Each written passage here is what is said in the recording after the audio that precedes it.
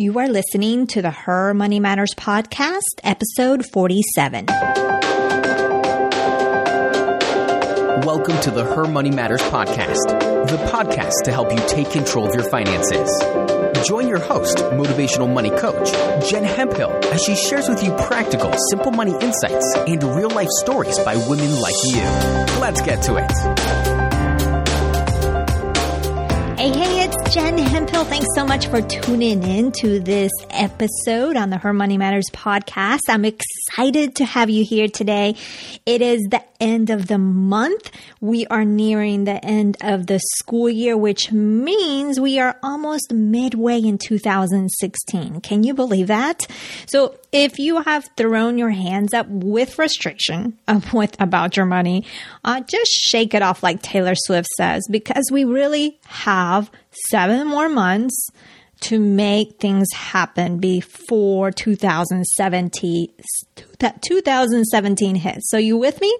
So if you need some motivation, some cheering on, just go ahead. If you haven't done so, join us in the Her Money Matters community at jenhemphill.com/community. So I am excited today because I know you are going to absolutely love today's guest. So let me tell you a little bit about what we're going to talk about in today's episode. We're going to talk about her surprising money story as a daughter of a financial professional.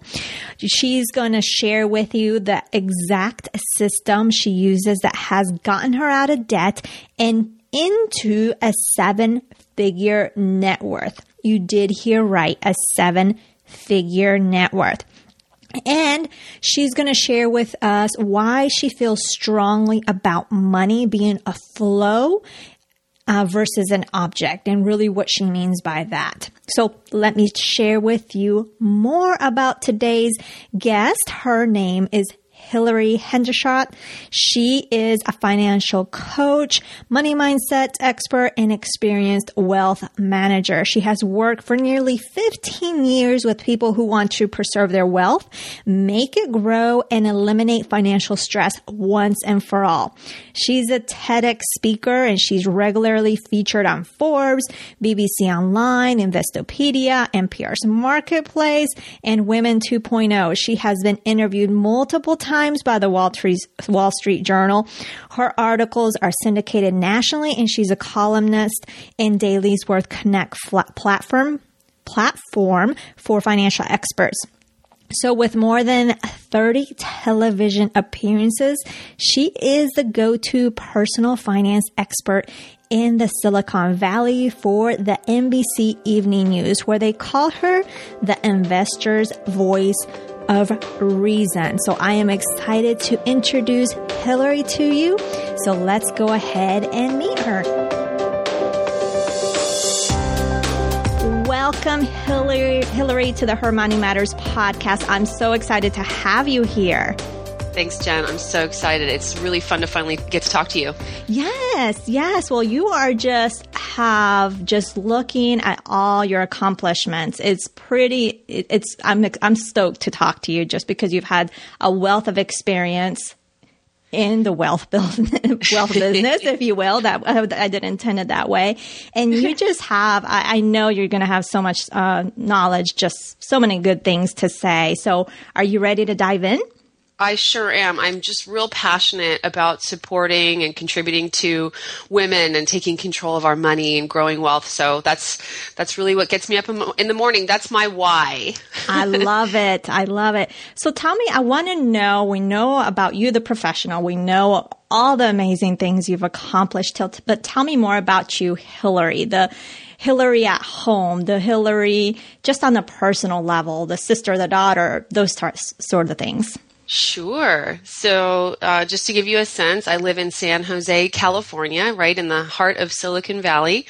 And I'm in my home office right now. And I'm sitting next to my big kitty cat. She likes the heater in my office, so she keeps me company. My husband and I both typically work from home. He is a professor of finance at the local university. I know we're sort of all finance all the time. And he runs a hedge fund. So yeah, so he runs a hedge fund in the office that shares a wall with mine. I run a financial services company, wealth management firm, and we hardly talk during the day. We instant message each other occasionally. I love it. We have an office where I meet clients. I'm in the office about half the time. It's just down the street. It's a nice office. And I do a lot of business virtually, just like this. So I try to share content in print and with my voice on my podcast. And so, it's a virtual world. And yet when it comes to money, sometimes it's knee to knee and eyeball to eyeball. So let's see. So I am married. I got married 2 years ago on New Year's Eve. Actually, we went to Las Vegas, Nevada, and got married. I had 100 people fly out to Vegas. Nobody I love lives in Vegas. And now if I've met you and you live in Vegas and you hear that, don't take it personally. That's not what I meant. That's funny. But we did have 100 people come out. It was a big black tie wedding. It was amazing. And we are now pregnant with our first child. Congrats. So you just finished celebrating your second anniversary. You said 2 years ago, right? And that's right. You're expecting a child. Oh, That is beautiful. Congrats. Thank you. We're really happy. It's just kind of coming together nicely. And I think I'm kind of a win story for women who maybe get to thinking it's too late for me or something. I'll turn 40 this year. Okay. And so pregnant with my first child, my husband's 10 years older than me. And it's just, I couldn't be happier with the way that it's going.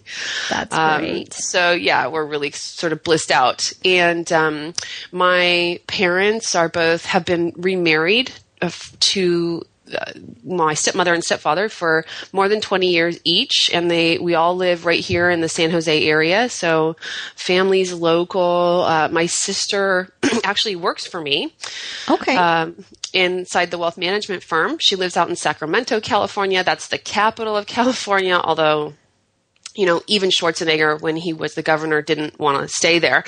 But, I think he private jetted from Los Angeles or Hollywood to Sacramento when he had to actually make decisions. Let's see. Some of my favorite sports, although I won't be snowboarding anytime soon with a baby in the belly, snowboarding is really my... Do you? Oh, I love it. Just thinking about it gets me excited. That's funny because we had just have that need for speed. That is funny because we had just had that conversation about me and snow and just not loving it. So yeah, I've actually tried. When you are a sports person, you truck in, you take your 4-wheel drive, you get in, you do your fun, and you leave. No, I hear you. I tried skiing and cross-country skiing. That was interesting. We'll leave it at that. That's a very... I have respect for cross-country skiers. That's more like exercise than fun. It is. But yeah, snowboarding. Both my husband and my son, oldest, love snowboarding. So yeah, I haven't tried it. Wonderful. Doing cross-country skiing, did your legs just look fantastic? Well, it was just one time. So I can't. It was just one time. It's just so I could say I've done it. Okay, good. So wonderful. Well, thank you for that. And tell me a little bit about how you grew up around money. So what your parents taught you, maybe what you learned, what you experienced. Tell us a little more. Yeah. I'm a funny case study. So my father was one of the first people really in the world to call himself a financial planner. The financial planning community is not very old because before there were financial planners, there were just stockbrokers in the 60s and the early 70s. It was just sort of the kinds of people that they wrote The Wolf of Wall Street about, and, selling stocks to sort of churn them and burn them kind of idea. And then a really well-meaning group of, it was men at that time, got together and said, let's do what's right for the client. And my father was one of those. And so he stopped having a commission business where he was selling individual stocks and started doing financial planning that serves the long-term needs of the client. So I grew up around that. And he and I have even talked about this. He said, all that aside, I never really gave you money advice. Interesting. Right. So he was doing this business, and again, I mean, I was in the office with him all the time, helping him with his computer stuff, doing data entry, but there wasn't really a dialogue about, well, how do you achieve financial health in your own life, Hilary? And then my mother was a medical scientist, so she worked for a large HMO, and she was a great saver and pretty conservative with her spending. But what the impression that I got was that we didn't have any money, right? Because she was saving so much of it. And so I grew up with, at the same time, a head for numbers, really great at math, my degree's in economics. But I had a really significant scarcity mindset. Okay. Yeah, and that didn't have to be the outcome. And I know that because my sister got the opposite. She's a saver, and I ended up being an overspender. Interesting. Yeah. So being the daughter of a financial planner in that environment and helping him out, so you were exposed to the financial planning as far as you knew what it does, what it's meant for, but you weren't exposed, or they didn't talk to you about whether budgeting or managing the personal finances or maybe credit card use, right? That's what I understood. Right. No. In fact, I got into credit card debt kind of the first week that the laws would allow me to have a credit card. And I like to tell people, our retirement savings accounts are called IRAs or IRAs. Until I turned about 22, I thought my father had a best friend named Ira. Oh, that is so funny. I know. Because IRA was a very common word in our household, but there, from the dialogue towards me wasn't, Hilary, be careful about credit card debt. You can't spend today what you can't pay off tomorrow. Right. I don't recall a single time someone said to me, if you can't pay the credit card bill off at the end of the month, don't spend it. And that's not just, again, my mother probably has a 900 credit score. So I don't know if I missed it or what, but it didn't get implanted in me. Interesting. And how did you get involved into financial planning? Is it because your father is a financial planner, or that's how you came into that? I went and did some other things. When I graduated from college, it really was at the top of the tech boom here in Silicon Valley. Well, the first one in 1998, 1999. And so I went and I tried to do the IPO thing with a startup company. We were venture capital funded, and we spent like $30 million and went bankrupt promptly. And then my father generously offered to bring me into the business, and he and his wife are 50-50 partners.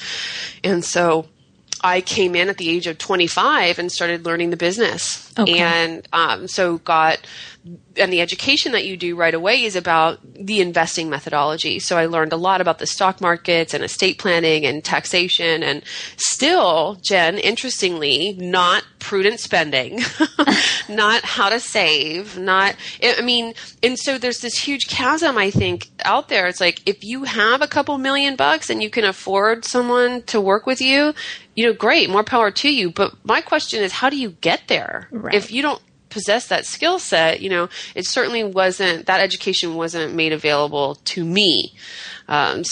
Interesting. So I'm like, I've got all this credit card debt at home, and then I come to the office and I meet with millionaires and multimillionaires, and I give them investment advice. That is interesting. It's kind of like, and you see this in all different professions where, like, for example, doctors, they're there to give you advice all on health, right? And they may go home and smoke a pack or two of cigarettes. So I think it comes all to definitely what's going on around you and your mindset, which I know that you're definitely big on. And I love the mindset piece as well. So you were working in the firm, or your dad's firm, and how did it evolve to what you're doing now? So I had mentioned that financial planners in the beginning were all men. My industry is still, when you look at what's called fee only or fiduciary financial advisors, about 70% male. It is not an industry that tends to be very attractive to women. And I have some opinions about that, but that's maybe neither here nor there. But I'm 25, 26, 27 years old, and I'm going to industry conferences with my father. And, by the way, facing just incredible stereotypes and sexism from my colleagues and cohorts. And I'm thinking, I don't fit in here. I'm the wrong age. I'm the wrong gender. And it really messed with my confidence. And then I became aware of groups of women who were up to supporting women. Now, that can be in career, that can be in parenting, that can be in, whatever have you, mentoring. But I thought, wow, what if there was a community of women supporting women around being financially successful? And that sort of planted the bug in my mind, I guess you could say, planted the seed. And so years later, when I did transition out of the family firm on great terms, by the way, I really broke off so I could create my current brand, which is about supporting women. And it took some time, but I tell you that moment where I realized, hey, you know what? I'm not the traditional financial advisor. I don't look like Mr. Rogers. I don't, I'm not an old white man who wears suspenders. But I am the right person for some people, right? I prefer female doctors. I know that there are a large cohort of women out there who prefer to have their professional service advisors their trusted advisors be women. So, and it was like I had that aha moment and my business just exploded. It was, I don't know if you could say it was energetic or, I put the vibe out to the universe or what it was, but things just really started happening for me. And in my opinion, I didn't do or say anything different. Interesting. So it was a great reinforcement of that aha moment that I had and very, very empowering. And so I have run with it and I love it. Awesome. Because you don't focus, do you do some financial planning still, or do you focus on the other areas with the mindset? So, no, my bread and butter, the work that I do, the primary work that I do is helping women secure their financial futures. So I'm a leading advisor for women over the age of 50. Okay. And that's most of the work that I do. I also offer some training, some online courses, and a little bit of coaching. And when you say the money mindset work, I am very interested in impacting people's money mindset. And I tend to do that in kind of a group setting. So I don't work one-on-one. I'm not a money therapist or a money mindset coach per se. But for example, I'll get my clients together with I have a pretty large subscriber base or following, folks who are interested in my teachings. I'll have in-person get-togethers, and I will invite women to talk about their money mindsets in groups. Gotcha. Yeah, so I'm interested in impacting that, and it's something I talk about a lot, but it's not I don't particularly charge to do that alone, if that makes sense. Perfect. Yes, yeah. So you do financial planning for women over the age of 50. And then as far as your teachings, you do in group settings, and that's where you fuse in your money mindset genius. Yeah, I talk about it in my articles and in my online courses. So if you get an audio training from me, it'll probably be in there. But yeah, that's no money therapy happening over here. I hear you. I'll leave that to the experts in that. I'm really a numbers gal. I hear you. Perfect. And tell me about what would you consider your favorite money quote? Oh, my goodness. Or do you have one that comes to mind? So many. You're going to have to give me a second on that during this call. I can come up with one. Okay, I know a bunch of Warren Buffett stuff by heart. But let me come up with a good one. Okay, we'll come back. We can come back to that one. And what would you say? You had told us that growing up you were you considered yourself a spender. Obviously, you became a financial planner. You've become a successful business owner in the finance area field. So, what would you say you do well with money? Well, at this point, on a personal finance level. Sorry, I meant the personal finance level. Yes. Yeah. My favorite thing that I created that I teach, I just want to teach everyone this technique is my special brand of financial automation. There are a lot of people who talk about paying yourself first and setting up savings to your IRAs or your Roth IRAs each month. And that's all fine and good. But I really add my sort of special sauce to that. And I set up a series of accounts where I have my money flow exactly to where I want it. So it goes to short-term savings and long-term savings, but most importantly, I have my curveball account, so that's all fine. But mostly I have the key thing that makes everything work is this spending account that I call Today's Fun. And, anything I spend, anything I make choices to spend today on, so literally groceries, gas, Target, cat food, clothing, gifts. A lot of people want to categorize their spending into these topical categories, but I actually think it's far, far more powerful to categorize based on when you make the decision to spend. Did you make the decision yesterday? Did you make that decision? Are you making it today? Or are you saving it to make those decisions tomorrow? And, this system is exactly what allowed me to pull myself out of tens of thousands of dollars of debt, while really experiencing Before we jump into today's content, keep your ears peeled for a unique reveal I'll be sharing midway through the show. It's something special just for you. The empowerment and confidence that comes with having a practice that's working, even when I was still below zero, and it scales infinitely. I am truly blessed to say that now with the business that I've built and the savings that I've done my net worth statement, and, I have a 7-figure net worth. I'm positive 7 figures. So, transformation is possible, but for me, it's like people who count their calories, there are some people, Jen, who just eat little bird-sized platters and more power to them, but I'm not that person. I love to spend money, and I need this account to keep me in check so that I know I can spend everything that's in that account down to zero. And my net worth is nowhere near zero. And you hit a really good point because and this is something that I talk a lot about, is really knowing what you want and being in tune to that.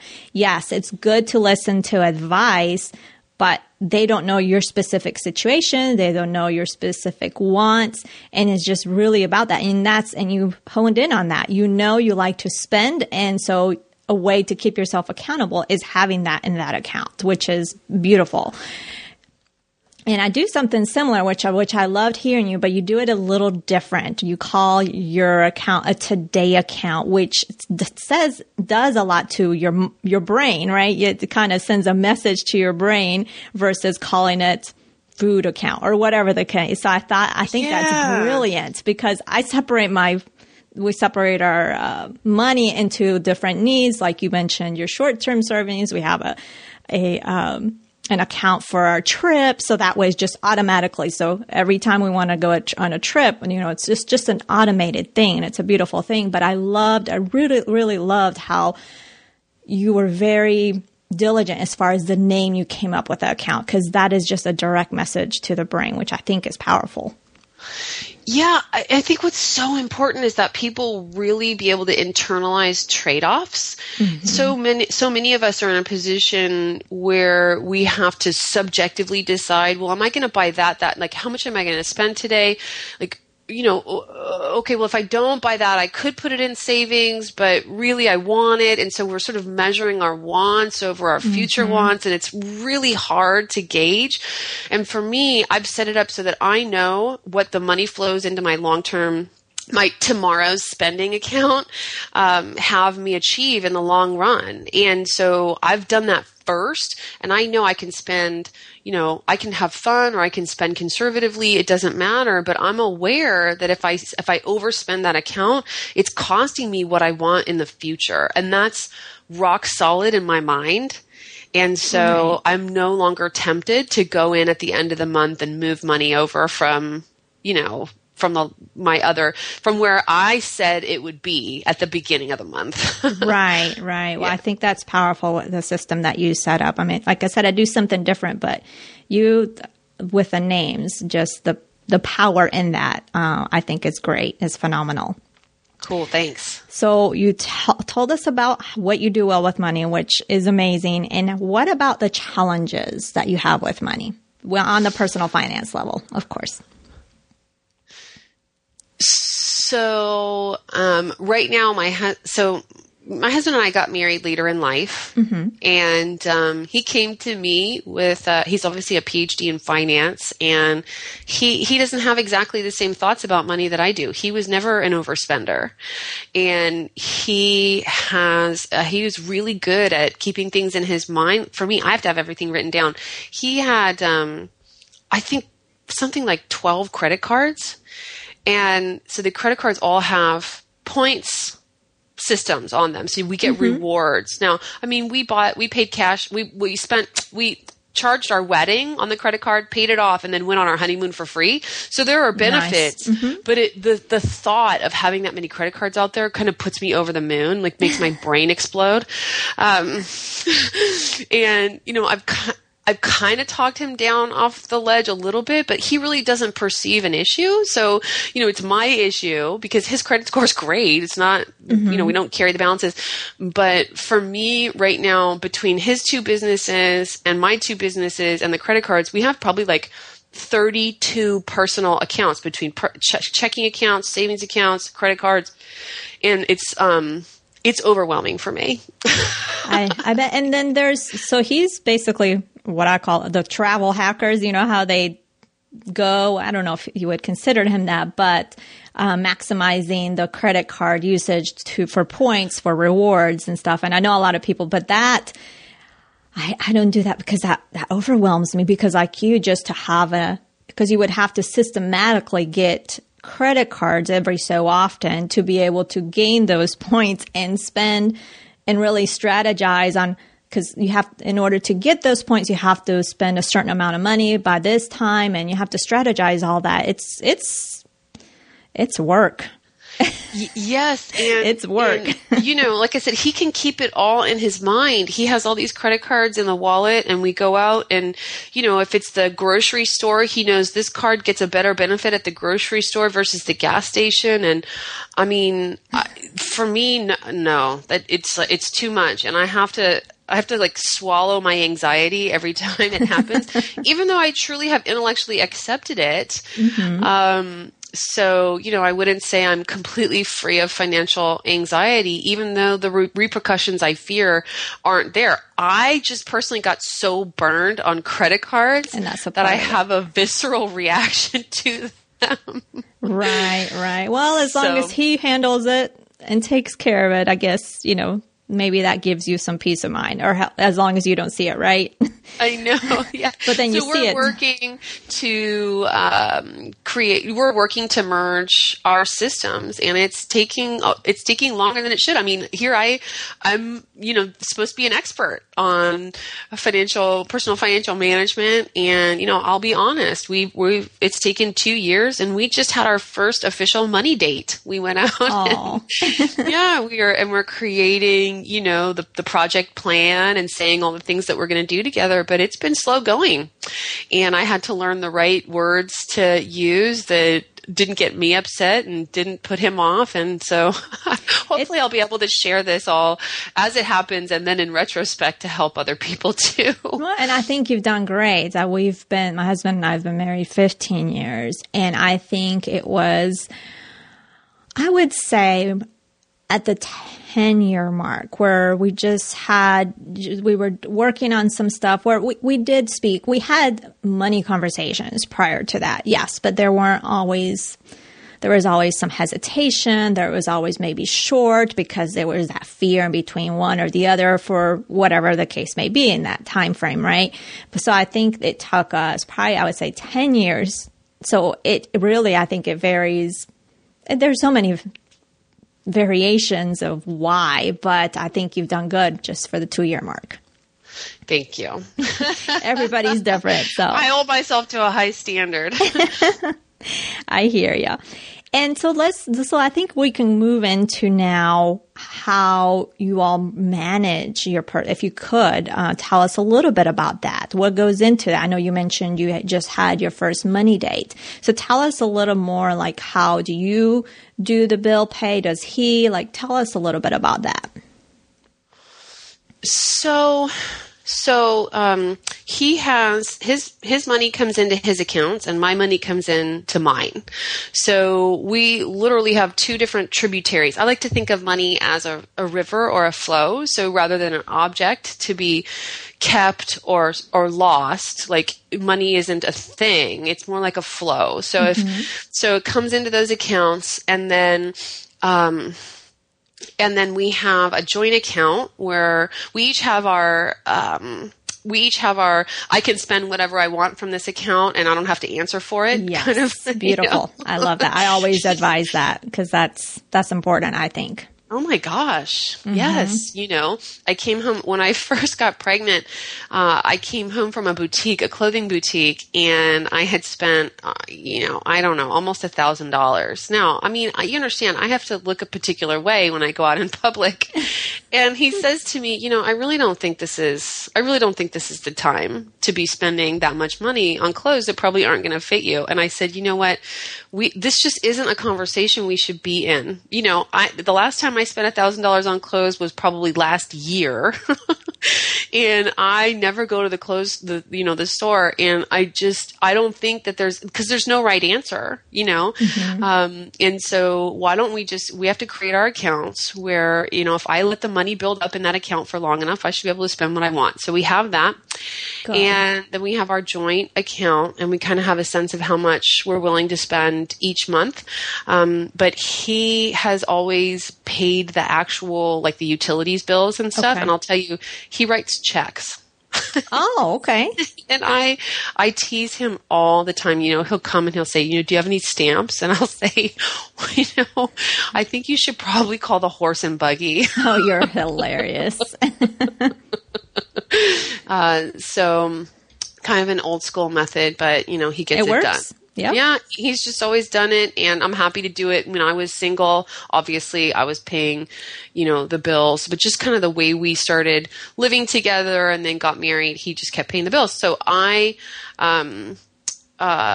take care of all my Amazon account and everything like that. But other than that, it's pretty simple. Good. Awesome. Well, thanks for sharing that. So he takes care of it.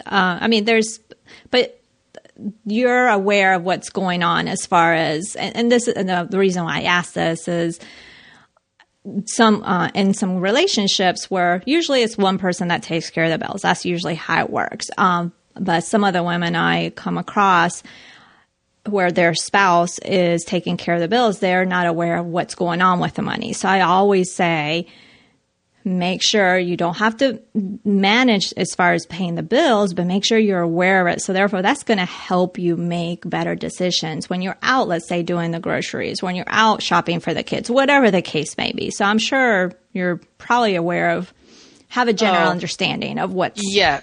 So my two things that I say lock in my system that make it work for me are one, the financial automation. So having that flow of accounts that's working. And then two is checking your financial transactions every single day. So that was I probably should have mentioned this when we were talking earlier, but one of the things that I had to get my head around with all the credit cards is I needed a place where I could see all the transactions. And so I use a tool called Guide Financial. And it's a tool that I actually give away to my clients. Financial advisors pay for it on behalf of their clients. So it's only available through financial advisors. But you can use Mint or LearnVest, I think. I've not personally tried LearnVest, but I think it works the same. Have you tried LearnVest? I haven't. But I know of Mint, but I have not tried LearnVest. That's Alexa de Tocqueville's company. Okay. Is it Alexa or Alexis? Anyway. Alexa. So I had to put all the data feeds for those credit cards and the bank accounts into Guide Financial Tool, and I log in and I take a look at the dashboard every single day. Not on the weekends, typically, to be honest, but at least I see the transactions. And then, occasionally my husband and I are engaged in the conversation of, oh, did you see this account? Like, what's this transaction for? Or, I sent this product back to Amazon. We need to watch for the credit amount for it. And so instead of, I just, when you get to the end of the month and you're looking at, 275 transactions and you're thinking, what is that? And I really don't think, one of the things I think they do really poorly from the banking system is what shows up on the name of the transaction. Yes. So the vendor, it's like, you've got to help us out with this. I need more information. Sometimes it's just a string of numbers or letters. Or an 800 number. And I'm my goodness, what is that? Yes, I agree. And so when you look every day, you remember, hey, yeah, I did that transaction yesterday. Or, sometimes a restaurant will accidentally run a charge twice. Or, one time I had a server add $100 tip for himself. Wow. Yeah. It's really important for those reasons too. And just identity theft as well. I know. I don't worry about identity theft at all because I look at these transactions every single day. Mm-hmm. I know actually a couple weeks ago I had the instance where I went to the grocery store, just picked up a couple things. I like using the self-checkout because there's hardly anybody there. So I just go, pay the things, and then a couple hours later I receive a text from the bank. So my bank is on it. Love them. And apparently someone hacked, or what is the name, Fish, or whatever the name is where they get your account number. And they went, they were shopping in Texas. Well, I wasn't in Texas. So it's important for a variety of reasons, including knowing that your card is being used fraudulently. Yeah, and how great is it that now it seems like no matter what happens, if it's fraud, you get your money back. Yes. And so people get so upset about it, but I think, man, it could be so much worse. It could. It could. It's like the price to pay for the incredible convenience of being able to make purchases and have things shipped to you from all over the place. Yes. Yeah. So, that's wonderful. I appreciate you sharing that. And who would you say is your favorite money celebrity? Oh, it's definitely Warren Buffett. It is definitely Warren Buffett. Yeah. And actually, I thought of a quote from him. But, he's just such a cool cat. And he makes money like Midas. And he really has a good sense of the individual investor and, and how people should handle their money and investing to be successful. And, he's just such a great mentor. So he's my favorite. Awesome. Well, Hilary, that was amazing. I really loved your story, what you had to share. And as you know, this podcast is all about making money simple and taking control of it. So how would you finish this sentence? Her money matters because... Her money matters because the meaning of wealth is well-being. And that means for us enough comfort, enough freedom, enough choice, enough opportunity, enough self-confidence and peace of mind. And ultimately, no matter your opinion of the almighty dollar, money provides choices, and choices make life worth living. Beautiful. That is so beautifully said. So tell us, where is the best place people can find you so they can learn more about you? Here's a great opportunity. If you're listening to this podcast, just hit the search function in your podcast app and check out Profit Boss Radio. Oh, yes. Your podcast. Where I will be interviewing both money experts and real people just like you. And the idea is women don't tend to have money clutches. We don't tend to sit around and talk about our money. We're more likely to talk about marriage, sex, and the in-laws than we are to talk about our money. And so my radio show is an opportunity to just turn that channel on and hear how powerful and successful women are talking about and thinking about their money. And so I would love it if you would do that. And if you want to find out more about me on the web, it's just HilaryHendershott.com. That's Hilary with one L and Hendershott with two T's. Perfect. Well, I'll be sure to put those in the show notes. Thank you so much again for joining me today. It's been great. It's been fabulous getting to know you, and I hope that we connect again soon. Great. Take care. Thank you. That was lots of good stuff, right? I hope that you enjoyed hearing from Hilary as much as I enjoyed talking with her. Really, the big takeaway for me from the chat with Hilary was her IRA or IRA story. One, it was funny. Come on, admit it. It was funny. And those type of things that type of humor is my type of humor. So bear with me. But regardless, there were two confirmations, two things that it was confirmed yet again. One, about how important communication is. Because her father was in the financial field didn't mean that Hilary was automatically learning everything she needed to know about personal finances, right? And the second thing being that we really have to take the aspect of money education for our kids into our own hands. Just like we teach them to make their bed, to brush their teeth, to take out the trash, to take care of the dishes, any of those skills that we teach them to foster that independence, we also need to teach them that money skills. That is really up to us, in my opinion. Take it for what it is, but in my opinion, I strongly believe that it's up to us. Yes, in the schools it would be great, but really, it is really up to us. And that is why we need to be in the know. We need to be confident, and we need to be comfortable to talk about money. And you can do that if you're not there yet. It can start with this podcast. It can start with a book. It can start as simple as getting involved in our Facebook group, because you're going to be surrounded by people, like-minded individuals, and that's going to be a confidence booster. That's going to make you feel comfortable. And before we completely wrap it up, speaking of our community, I want to give a quick shout out to Tracy. She has been a member there for a little bit. She's quiet, but she is present and she's taking action with her personal finances. So I wanted to tell you, Tracy, that I appreciate you being in there. I appreciate you being present. I appreciate you sharing what you do, and keep it moving forward, because you can totally do this. We've got your back, and we are here to cheer you on.